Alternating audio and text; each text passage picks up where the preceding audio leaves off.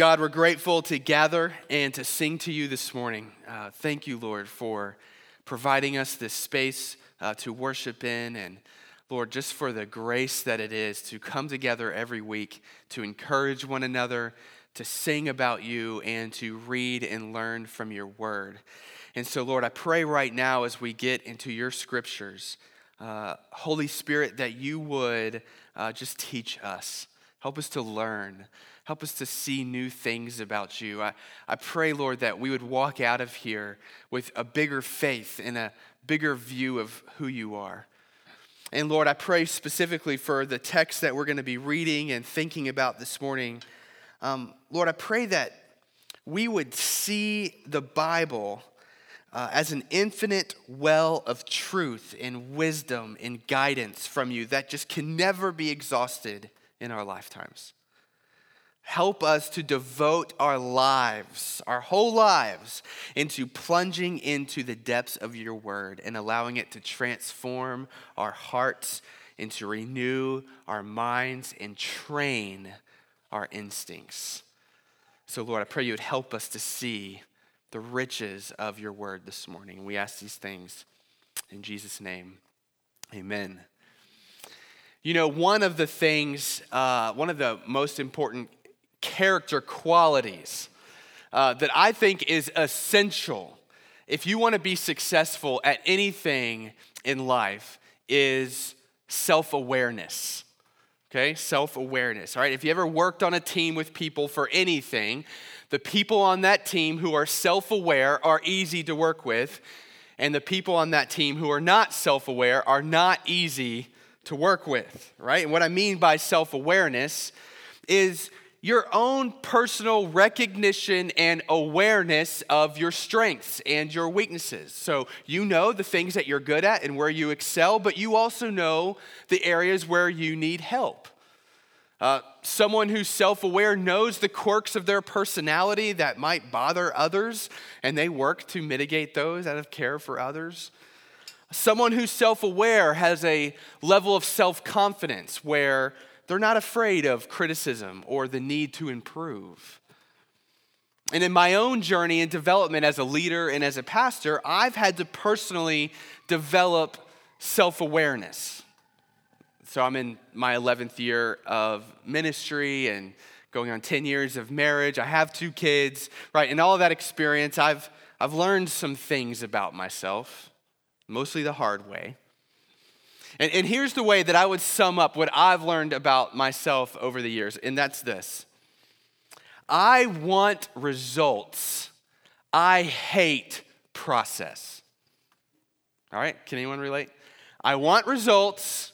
I hate process. So I personally desire to gain knowledge through books. I think it's a good thing to do that. I want knowledge that books bring. I just don't want to read them, right? Or I want the benefits of eating a healthy diet, right? And the body that would come along with that. But I want to eat what I want to eat. I want the benefits of a healthy heart and endurance, right? From exercising regularly. But you're not going to find me going out for a run, right? I want results. I hate process. Credit cards are terrible for people like this. All right, when I graduated from college, I was ready to propose to my now wife. What did I do? I got me an Amex. And so, instant results, no process, right? So, nice ring, nice honeymoon, and definitely paid for that one later and learned my lesson later, right? So, this is something that not only did I need to learn about myself, but I needed to confront. I needed to admit that I had a problem with this, and this caused me to be an undisciplined, inconsistent person, and I needed to address it, all right? So anyone relate with that, right? Results, not process? Yeah. Anyway, I bring this up this morning because I think in our Christian culture today, many of us have been trained to have expectations of the Bible, the Word of God, that when we approach the Word of God, we expect instant results without the process. This morning, we're coming close to the end of our summer sermon series on the Word of God. We've been in this all summer. This is part 8. where we've just been asking, what is the Bible? How do we read the Bible? And this morning, what I want us to think about and consider is the fact that the Bible, the Word of God, is sufficient. It's sufficient to guide and direct us in every single life circumstance. But if you grew up in a church that had a high view of the Bible, right? They had a high regard for the Bible. They believed it was true. You may have heard something like, the Bible is your instruction manual for life. Or maybe you didn't grow up in the church and you've heard things like that, like, oh, the Bible's my instruction manual. That might be confusing to you because you open the Bible and you read certain things and you go, I have no idea how that applies to my life, how that's instructions for my life. So referring to the Bible as an instruction manual, that's not a bad thing. I'm not saying that's bad. I actually want to show us today how the Bible is sufficient to guide us in every life circumstance. But where I think referring to the Bible that way can get confusing is that we look to the Bible to provide us very specific answers to very specific questions very quickly. We go to the Bible for instant results and not allow for a process. God, why are you allowing this person to suffer? I need to know. God, should I take the job offer or not? Should I marry this person or not?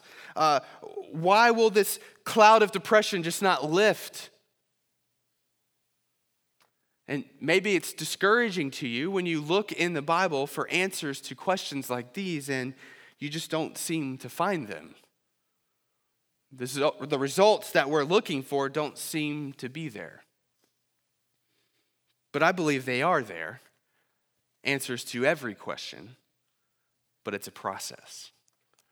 And so to show you what I mean, I want us to study a passage in 2 Timothy chapter 3. All right, so if you have your Bible, get it to 2 Timothy 3. I'm going to read verses 10 to 17. But before I read it, let me give you a little bit of context. The book of 2 Timothy is a letter written by the Apostle Paul to Timothy. Paul, older, seasoned pastor. Timothy is a younger pastor whom Paul was training. And while Paul is writing this letter, he's probably, we think, in Rome, in prison, awaiting execution.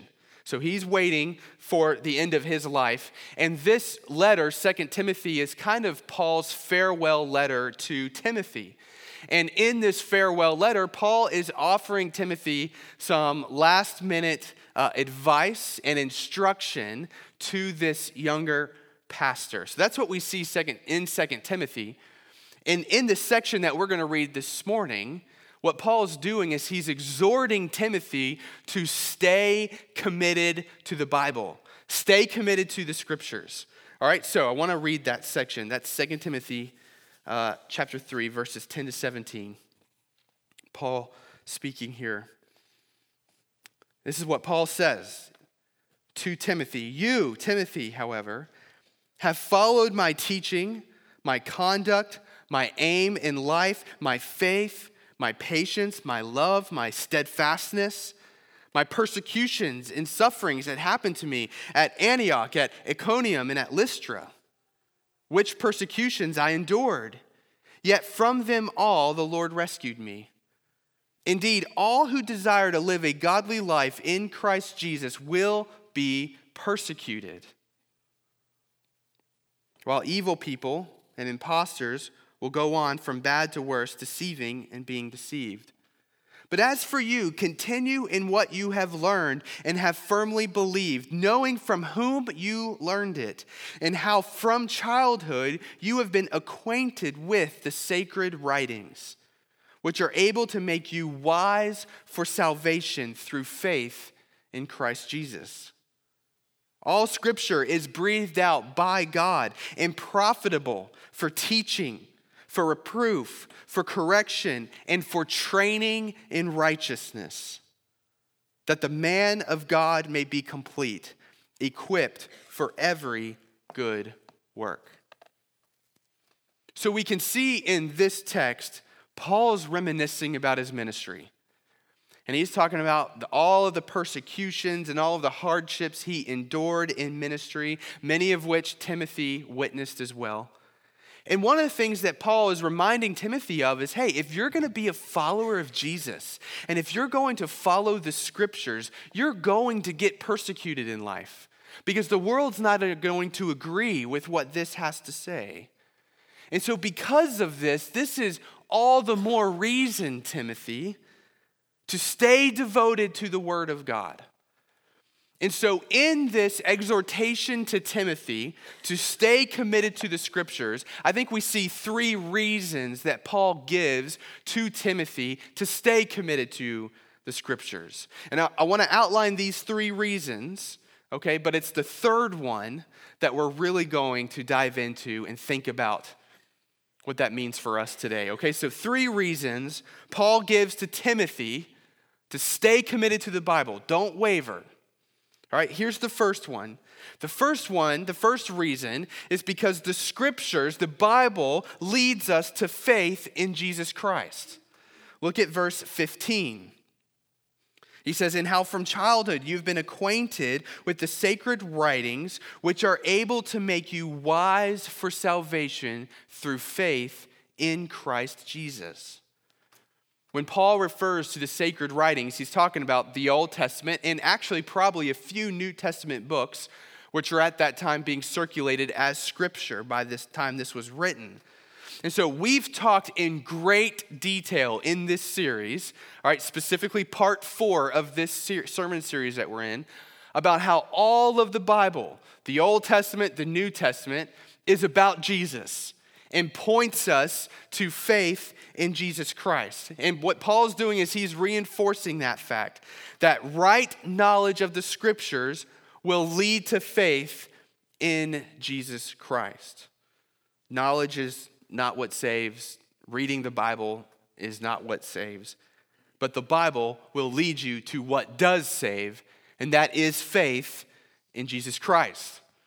We are saved when we surrender our whole lives, we entrust our whole lives to Jesus, to the person and the work of Jesus Christ.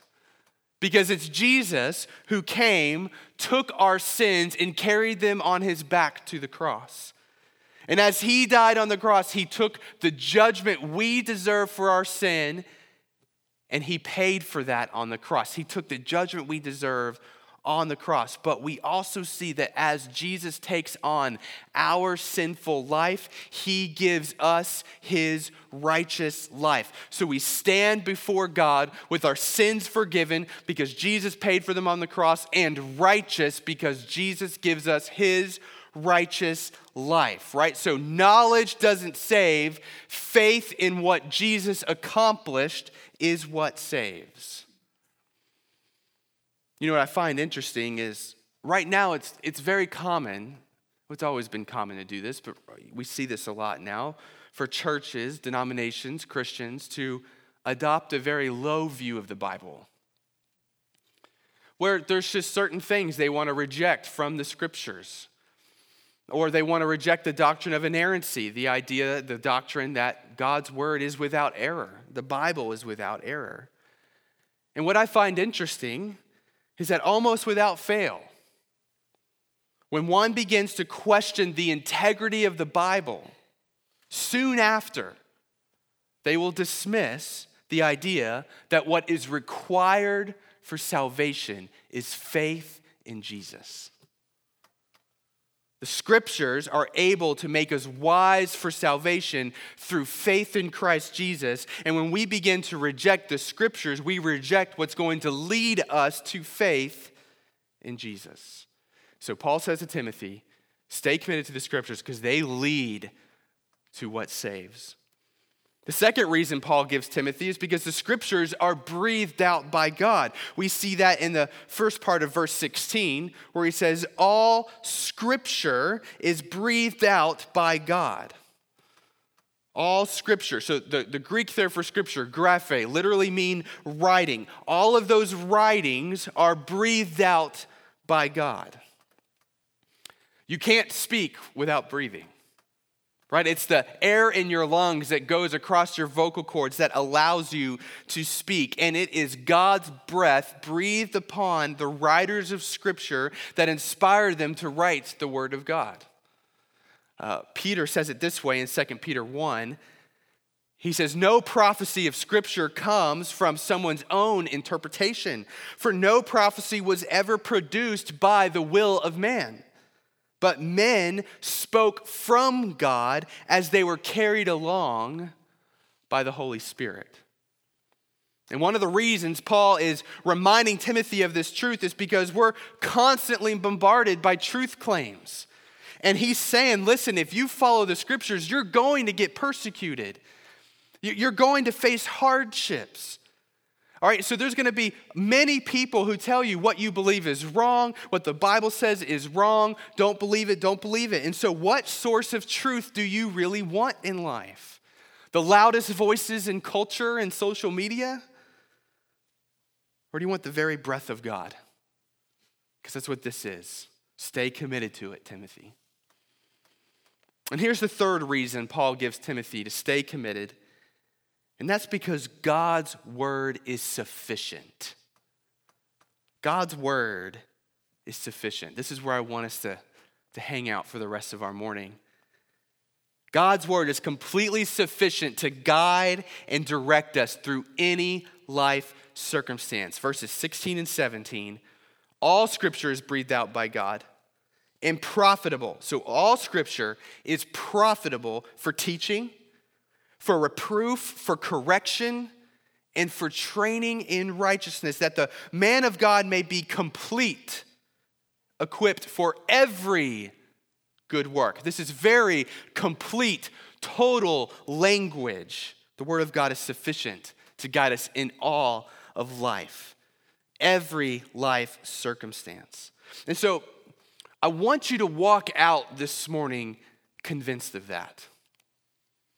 Convinced that God's word is sufficient to guide you through anything that you're going through, any question that you have.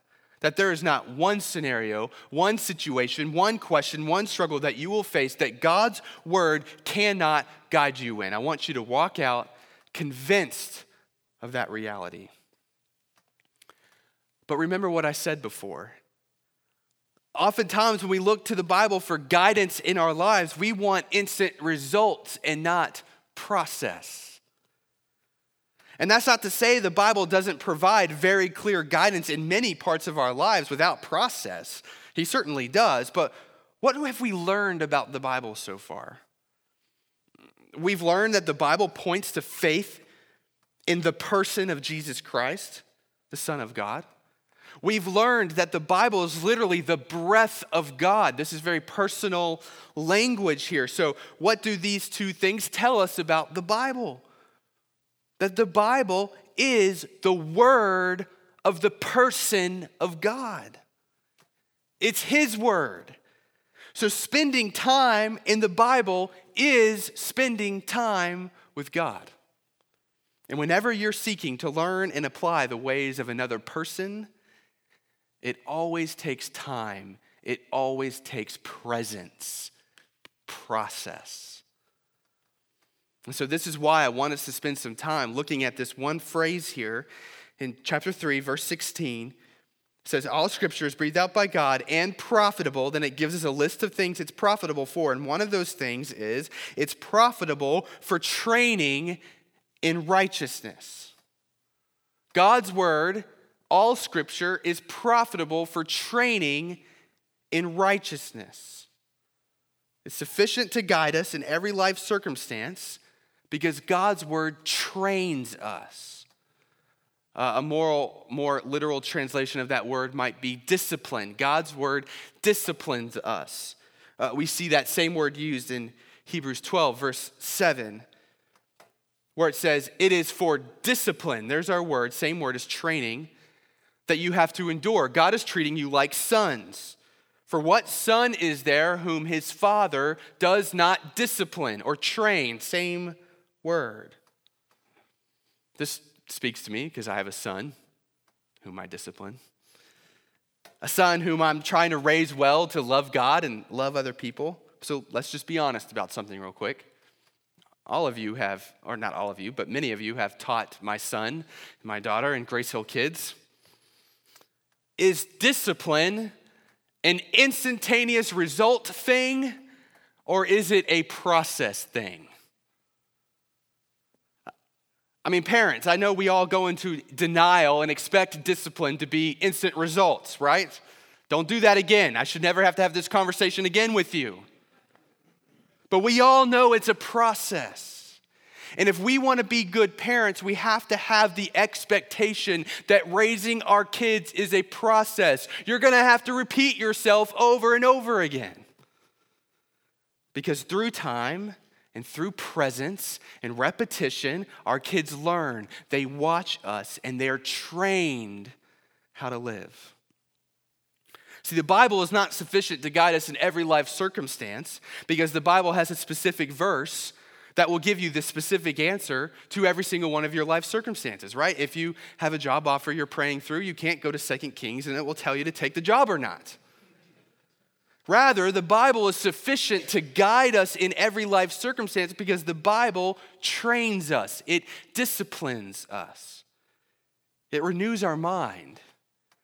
It transforms our hearts. It molds our motivation. It gives us godly desires. It brings understanding to our emotions. It matures our expectations. It purifies our worldview. It hones our instincts in our gut. See, the Bible is not just an instruction manual on life. No, the Bible is the very Word of God. And as we spend time in the Bible, we spend time with God. And as we spend time with God, we are trained to live as God would have us live. We are made wise to have the understanding that God wants us to have. Our instincts and our gut become more aligned with the will of God so that we make decisions that God wants us to make. In Judges chapter 6, we read about Gideon, who was one of the judges of Israel.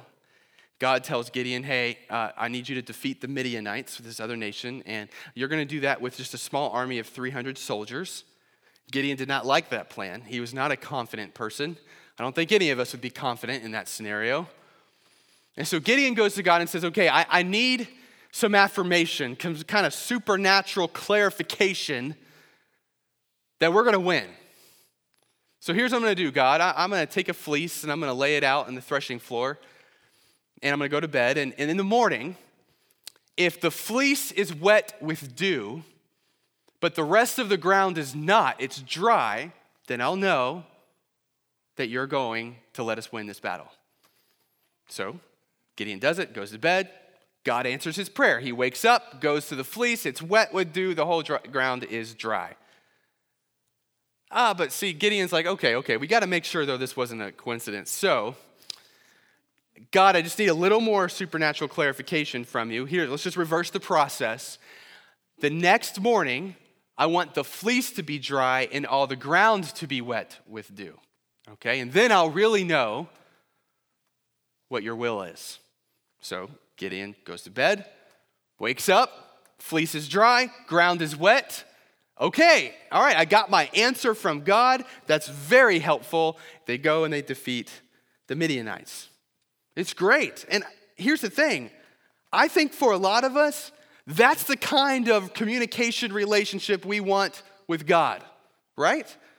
God, I need you to be ready to provide me with very, very clear, indisputable answers about the questions that I have and the things and the decisions that I need to make.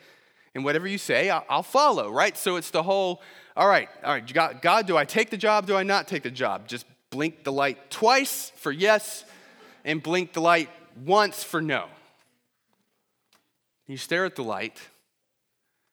Nothing happens. Not that you are really expecting anything to happen, but maybe there's a little bit of disappointment in you. Like, God, I really want to do your will. I really want to honor you in this decision. I really want to make the right decision. Can you just be clear? Because I look at both options and I think both could honor you or both could dishonor you. I'm not really sure. God, can you be clear? Don't you see my motivations? And let me just say, there's nothing wrong for asking God for that. A clear, direct sign. Nothing wrong. Gideon asked for it. God gave it to him. And I think God does it. I'm not saying God never does that. But it's not the normative way that God guides us and relates with us in this life. Of course, we love God to answer our prayers with those kind of results. But listen, you got to get this morning. In the silence of God not providing you a quick answer, He is doing a million things in you in the process. In the silence of God not being quick to give you an answer, He is doing a million things in your heart in the process. So you have a major life decision to make. Let's say you're at a good, comfortable job, but you got another job offer that will pay a lot more money, give you a lot more opportunity for advancement, and you're torn on what to do. There are good reasons for staying, and there are good reasons for going. But see, one of the ways that the Word of God trains you is by reworking all of your priorities in life. See, in the world, that might be a no-brainer kind of a decision, right? Go to the job that's going to pay more and give you more opportunity. But what do you got to think about? But for someone who's been trained by the Word of God, for someone who has had their heart transformed and molded to the heart of God, for someone who has had their worldview and their priorities upended by the Scriptures, it would be completely normal for them to say, you know what? It's great that I got that job offer that's very affirming, great opportunity. But over the last 5 years, I've had the chance to minister to my coworker who offices next to me. And I've had some gospel conversations with him, and I feel like he's finally getting interested in the things of God, and maybe finally the Spirit is moving, and we're having great conversations. And right now, I think where God wants me is here, so I can continue to minister to him. So I'm going to say no to the money out of love for my coworker. See, in the world, that's crazy. Why would you do that? Why would you turn down better money? But in the kingdom of God, this is business as usual. This is normal stuff in God's economy, right? And the Word of God transforms your priorities from being shaped by this world to being shaped by the kingdom of God, right? There's no Bible verse that told that person to not take that job offer. But the Bible trained them to make the right decision. One thing I've seen in my years in ministry are many people who've grown lonely and being single and feel the pressure to move a relationship quickly toward marriage. And oftentimes when your heart yearns so deeply for something, it's hard to distinguish God's will and your desires. But when one's heart is trained by the Word of God, not only does the Word of God bring understanding to your emotions, it also provides the correction that our heart so often needs in all sorts of circumstances. So in the midst of a deep desire to be married, by spending time and having the presence to be in God's Word consistently, your heart's going to be trained by texts like 1 Corinthians 7, where Paul talks about the joys and the benefits of being single. And your heart will also be trained to understand that your joy is not found in something like marriage. Marriage is certainly joyful, but if you look to marriage to be your joy, that's the best way to suck joy straight out of your marriage. Our joy is found in Christ alone.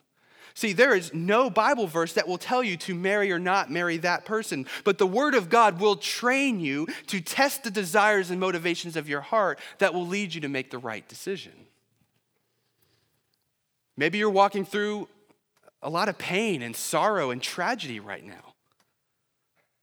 The Word of God will train your heart to mourn deeply, to grieve honestly, but 1 Thessalonians 4:13, not grieve like the rest of the world who has no hope. The Word of God will train your heart to know deeply that God is sovereign and good. And even in the midst of great hardship, you can take comfort in the fact that God is in control. When we face hardship and we have not allowed the Word of God to renew our minds and transform our heart, the truth of God's sovereignty may not be good news to us. But when you spend the time in the presence with God through His Word, your heart will be prepared to trust Him through the pain of life. Or maybe there's someone in your life that's really hard to love. The Word of God will remind you that that person is an image bearer of God just like you are. That in the eyes of God, they are valued and loved. The Word of God will also remind you that just like you, the person stands before God deserving judgment for their sin without Christ. And they need Christ just as much as you need Christ. I mean, if there's someone that you find hard to love in your life, here's my advice to you. Start praying Psalm 51 over your own heart and start praying Psalm 51 over their heart. The Word of God will train your heart to love that person as Christ does. And so, Grace Hill, this is my exhortation to us today. Fight to spend consistent daily time in God's Word. Fight for it.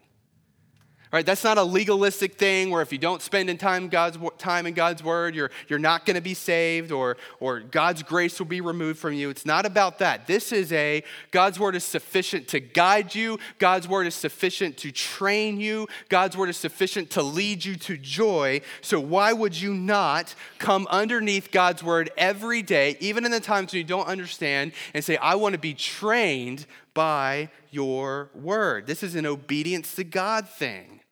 It's a fighting for your own joy thing is what this is. The Bible is not a reference guide that we pick up when we need to look something up real quick. No, the Bible is the Word of God, and spending time in the Word of God is spending time with God. And so will you allow the process of the Word of God to train you towards righteousness? And if you have a hard time reading the Bible every day, if that's just something where you have a hard time being motivated to do it, here's what you don't have to do it alone. Start reading it with other people, right? Find someone in the church and just say, hey, let's get together once a week for 30 minutes and let's read the Bible together. Right? It could literally be, let's sit down, let's read. You can go, I don't know what I read either. But you read it together, you can pray through it, you can bounce ideas, you can come ask other people, but just have the accountability of reading the Bible together. This is something I do. I mean, in my life right now, I'm going through the book of Matthew on my own, but I'm reading the book of Hebrews with my good friend Evan. I'm reading the book of Acts with Nick right now. I'm reading 1 Timothy with Jamie. I'm reading 1 Timothy with a men's group I meet with. Right, so you can do the same thing. Just find a friend and say, hey, let's read this book together. Just read it. You know, as I mentioned earlier, I'm not a big fan of the process of exercise. I want instant results, but I don't want the work, the process. And for some reason, the market hasn't figured out yet that exercise is a process and not instant results. But you know, what I discipline myself to exercise multiple times a week, I have to remind myself of why I'm doing that. Why? Because I know that my body will be more healthy. I know I feel better when I exercise. I sleep better when I exercise. My mind is clearer when I exercise. I know it's going to allow me to keep up with my kids as they grow up. I know my wife appreciates it when I exercise. Right, so there are days I don't want to go to the gym, but I do anyway because my body needs to be trained to be healthy. And I know that going to the gym once isn't going to do it. I have to consistently go to the gym over the long haul for my body to be transformed by that. And it is the same with your walk with Christ. I know there are days that you may be bored reading God's Word, or you just don't want to get out of bed, or there's not time to do it. But reading God's Word consistently, look at me, takes faith. Maybe you don't know what's actually going on in your heart as you read it. Maybe you don't know what the Holy Spirit is doing inside of you. Maybe you can't name it in the moment, but it takes faith that as I consistently spend time with God, I am being trained towards righteousness. That if you're with the presence of God through his words, it's transforming your heart and renewing your mind. So will you have faith in the sufficiency of God's word and fight to spend daily time in it so that it will train you towards joy and godliness? Will you make plans today to start consistently reading the word of God? Let me pray for us.